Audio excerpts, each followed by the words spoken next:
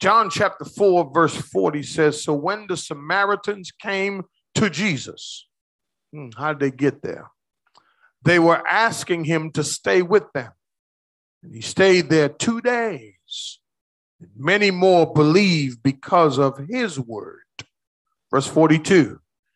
And they were saying to the woman, not as an insult, but as a praise, it is no longer because of what you said that we believe, for we have heard for ourselves and know that this one is indeed the Savior of the world.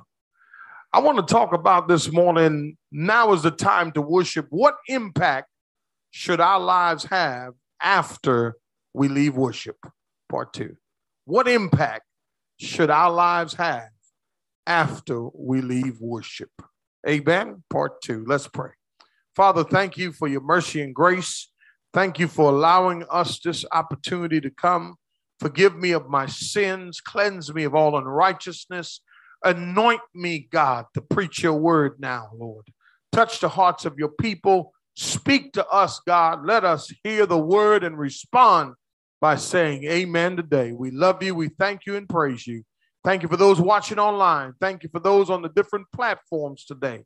Thank you, Lord, that we can reach beyond these walls. In Jesus' name, amen.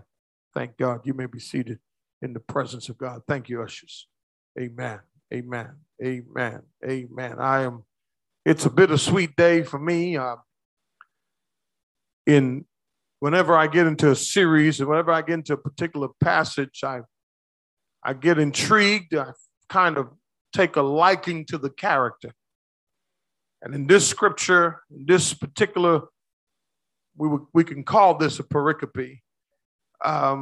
We find that this woman whose life has really impacted minds.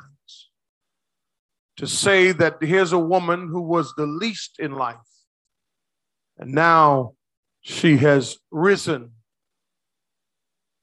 to serve our Lord and Savior Jesus Christ.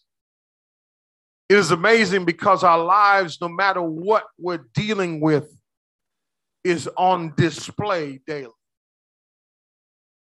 Our life is a reflection of what Jesus Christ has done for us.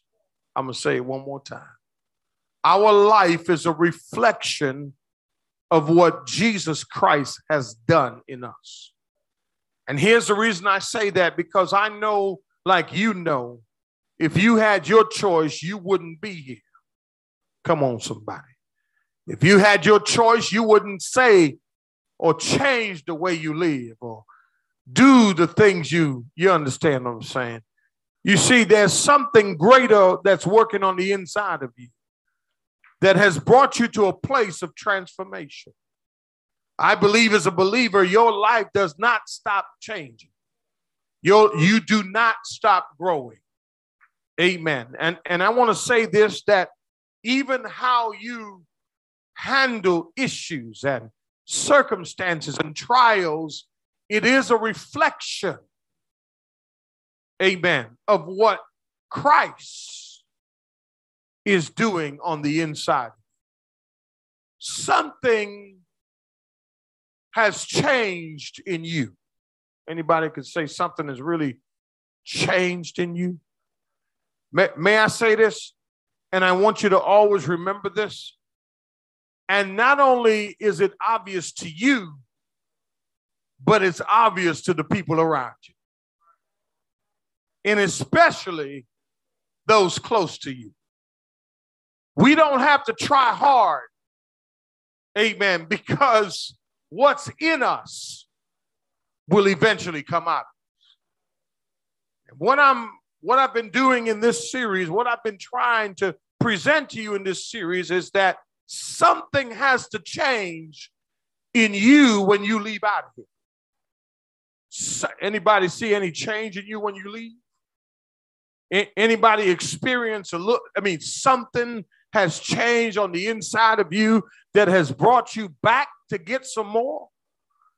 No matter what social, ethical, or or moral standing, we must understand something. We must be born again in order to enter heaven.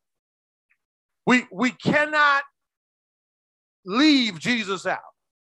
We cannot, amen, go out into the world and share any other news other than the gospel of Jesus Christ. I told you last week that the people of Samaria, they were the hated bunch, but now they had hope. God raised up a woman, amen, an unlikely woman, to be a witness. You know what I found out about God? He will always raise up somebody around you to be a witness to you. He will always raise up somebody around you because he loves you to bring a word to you. I told you last week she was a menace. Now she was a messenger for Jesus. Imagine being a menace and now you're a messenger. Imagine that. She didn't have a Bible verse, but she knew something had changed on the inside of her. I'm trying to help somebody. I'm trying to help you. I'm trying to help you to understand you need the Bible, but here's the thing. I believe along with the word of God, it has to line up, amen, with your life. Sometimes when you can't reference that scripture or when you can't get to that Bible verse, when you open your mouth, people can sense, amen, that something is different about you. The other day, on Friday, a pastor asked me, said, "You just met me. How can you say these things about me? I said, "The Spirit of God is in me." Not only is the Spirit of God in me, but after you've lived for God a little while, guess what you start developing? You start developing discernment. Hello, somebody. And so I want to tell you that when you see Jesus, when you have an encounter with Jesus, your life will never be the same. And when you come to worship him every week, truly worship him, may I ask you a question? Does your worship turn into a witness?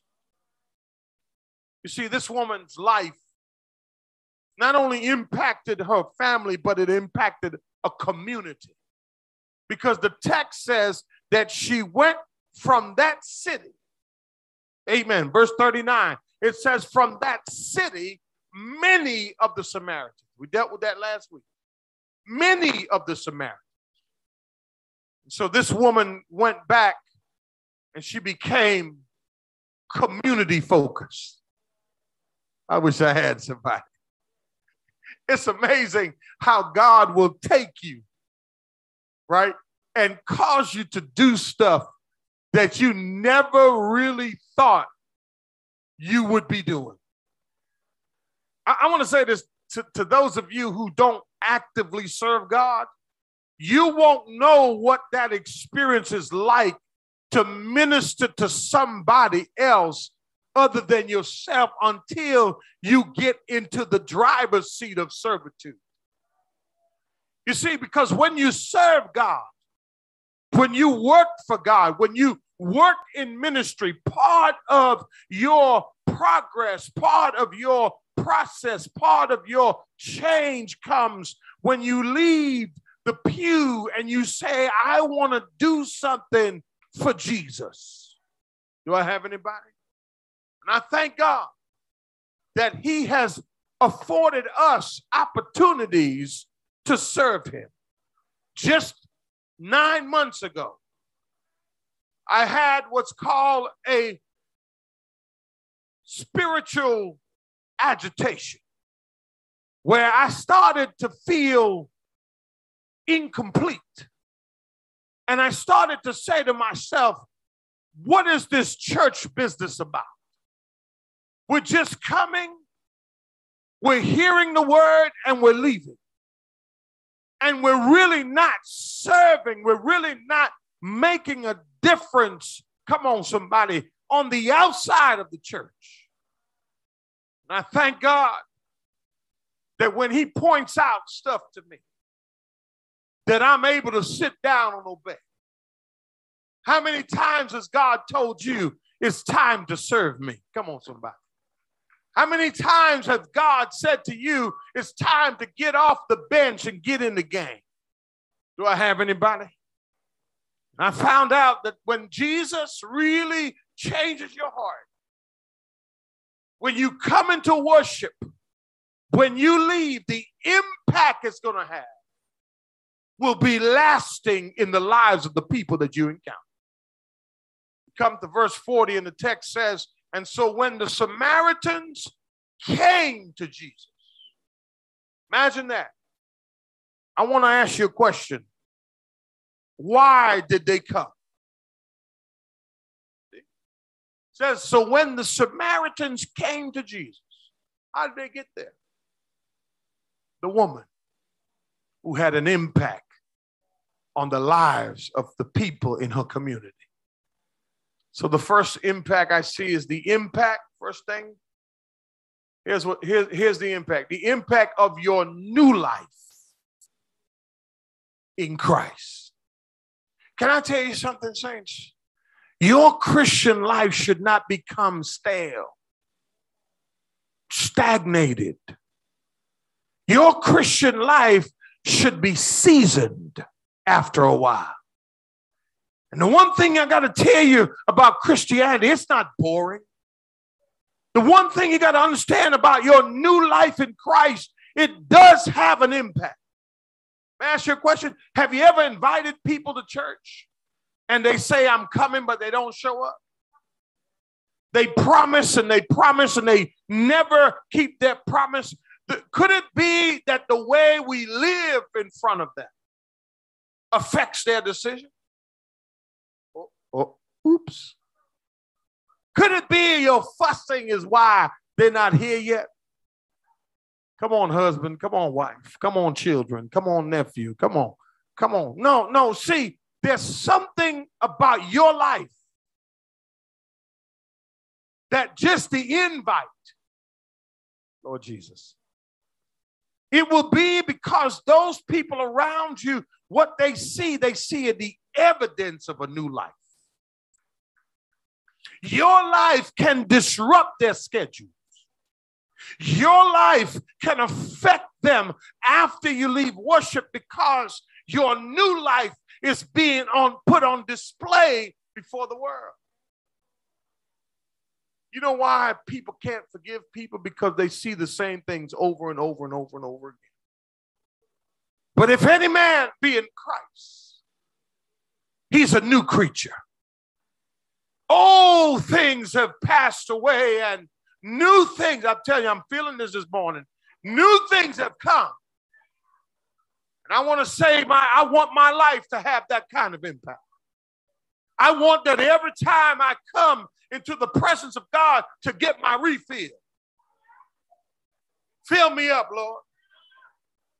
I want my refill. I come here. This is like a gas station to me because I know one thing. If I go too long,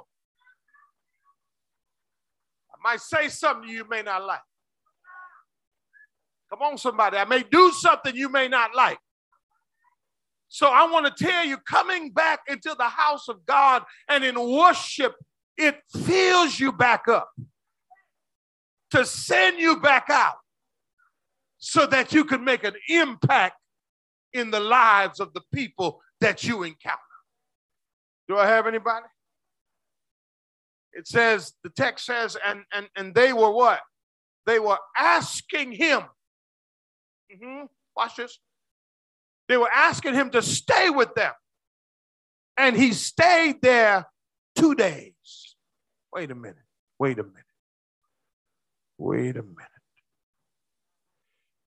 So not only do I see the impact of your new life in Christ, but the next thing I see is the impact of your invitation by faith. You know what the sin of silence is? We just don't say nothing. How many people have you invited to church by faith? They were asking him to stay with them. Their faith showed itself in an invitation. They didn't know what was going on, but they knew they wanted him to come on in and watch us and be with them. In compliance, Jesus stayed with them. Watch this. Her faith was transferred to them, and they in turn invited the Jewish Jesus. The Jesus, oh, I wish I had somebody that they didn't want nothing to do with. The Jesus, come on, somebody. So in other words, our lives make Jesus attractive.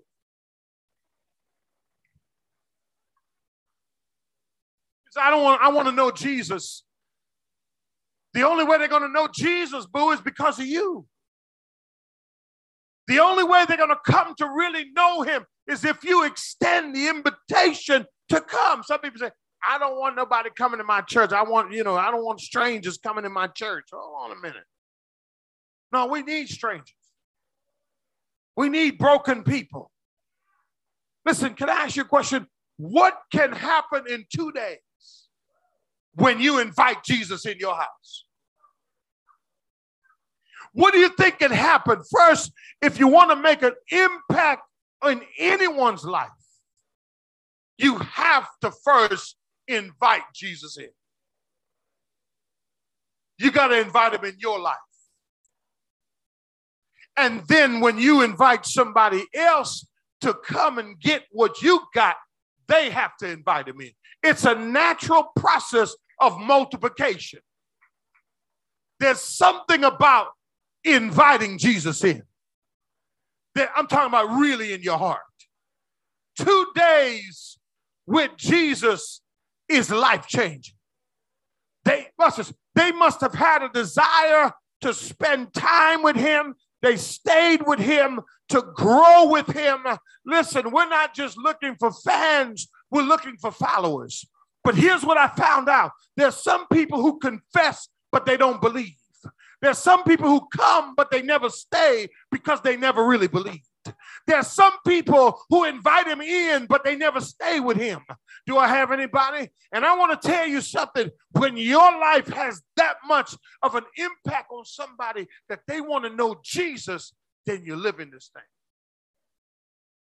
I look at my life and I ask the question, how many people are coming to him because of my witness, because of my word, because of my worship, because of my walk, because of my talk, because of my praise, because of my purpose, because of my living? Do I have anybody? This woman brought good news of a great God to a people who was hated, but now they had hope. They wanted Jesus to stay with them for 2 days. I imagine 2 days with the Savior. They wanted to have fellowship with him.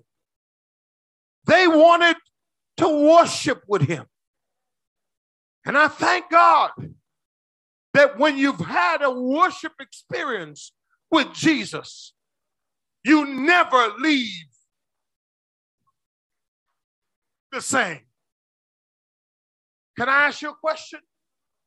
Do you leave the same every week? Or does something change on the inside of you? Look at the text. The text says, and many more believed. Because of what? His word. Third thing I see is this. The impact of the word. I say this to you, without the word, we don't have no church. All right, I watched some stuff I watched some online church the other day. I said, what is this? They're doing a whole lot of screaming and a whole lot of shouting, a whole lot of singing, a whole lot of falling on the ground, a whole lot of speaking in tongues, a whole lot of this and a whole lot of that. But there's no word to hold them after they leave. I thank God that this woman said, listen, all I am is a conduit between you and God. My job is to be a witness. My job, hey, is to worship. And then I'm going to pass them on to Jesus. I'm going to pass it on to Jesus because, can I tell you, I can't change your life. But the word of God can. And you got to be careful of TBN and all them other stations that keep talking about their preaching the word. The word has to be explained. The word has to be dissected. The word has to be presented. The word has to be lived out. And I want to share with somebody here today. It's the word. When people believe in Jesus, they will believe not because of what you say anymore, but because of the word of God. And let me tell you something. There's a passage of scripture that says right there, last book of the book of Luke. And this is what it says. It says, and God opened their minds to understand it. May I say this to you today? We are living in the last days.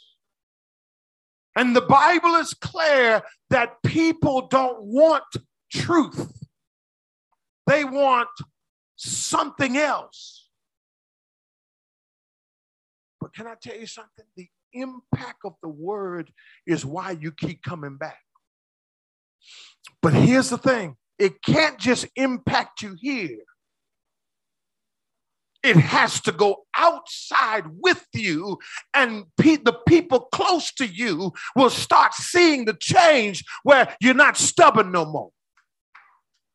Come on, somebody. You're not skeptical anymore. Come on, somebody. You're not stagnated anymore. Listen to me. You're not trying to find something else to replace what you're getting. It's the word that changes you and I. The word. The word. A person or an organization that acts as a channel is a conduit. Come on, somebody. Once we get them to Jesus, the word will do the rest. You ain't got to overbear. You ain't got to be all overbearing and overburdening people. No, get them to the word. The one thing I know about the word, it's living. It's active. It's sharper than any two-edged sword. It pierces as far as the division of soul and spirit of both joints and marrow, and is able to judge the thoughts and the intentions of our hearts. The one thing I know Jeremiah says, it's like fire shut up in my bones. There's something about the word of God that Ezekiel said that he was in the valley of dry bones. I'm talking about, that's what you call a dead church. Come on, somebody. With dead people. Come on, somebody. Folk that just sit there and don't say nothing because they don't understand what's going on. Dry bones. They're dry in their life. They have nothing going on. But he says, when I start preaching the word, the Bible uses the word sinews, and flesh starts coming on them. And all of a sudden, a multitude had risen up. God raised them from the dead. The word. When Lazarus was dead, and Jesus showed up and said, Lazarus, come forth. The word. Can I tell you something? The word is what impacts people, not candy. Come on, y'all. Not giveaways. Come on, somebody. Not manipulation. Not breakfast. Not lunch, not dinners, not giving away gas cards and giving away cars and commodities and cash and all that kind of stuff and door prizes to come to church. The word changes people. And if you live the word, you become a living word to somebody else. The word. The word. Not gimmicks. Come on, somebody. Not gimmicks.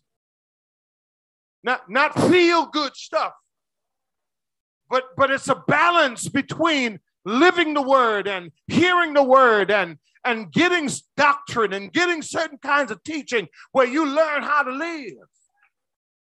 See, what happens in our American mind is we live according to how the culture programs us. But if any man be in Christ, he got a new mind. And if you fall in love with the word, fall in love with the word, and I'm going to get a musician. Do that. Fall in love with the word, and we're going to get a drummer. See, there's a purpose behind that. Because I want this church to be a church that's built on the word and stays on the word so that when we worship, we're leaving here and making an impact on our community. That's what's really in my heart. That's what I live for. Are you with me? I really admire this woman, man. This woman right here, she needs a hall of fame. She needs to be in the hall of fame because she had an impact. Look at verse 42. We're finna go on home. See, here's the thing. Here's the last thing, and you need to know this. Hallelujah. And they were saying to the woman now. You know what I love about this woman? She didn't even answer back. But you know one thing about this woman right here? This woman right here wasn't looking for no accolades. She wasn't looking for no applause. She wasn't looking for, she worked silently. She did her job and she moved on. Watch the text. And they were saying to the woman, it's no longer because of what you said that we believe. Good Lord, have mercy. When you can take some grown men who were broken, where you were sleeping with these men, now you're bringing them to church. Say, hold on now, we don't want no fights in the church, but if any man be in Christ, he's a new creature. So you ain't thinking about what y'all used to do, you're thinking about where you're going, and you're thinking about the fact that that's a soul that God want to change because you were just as broken as them.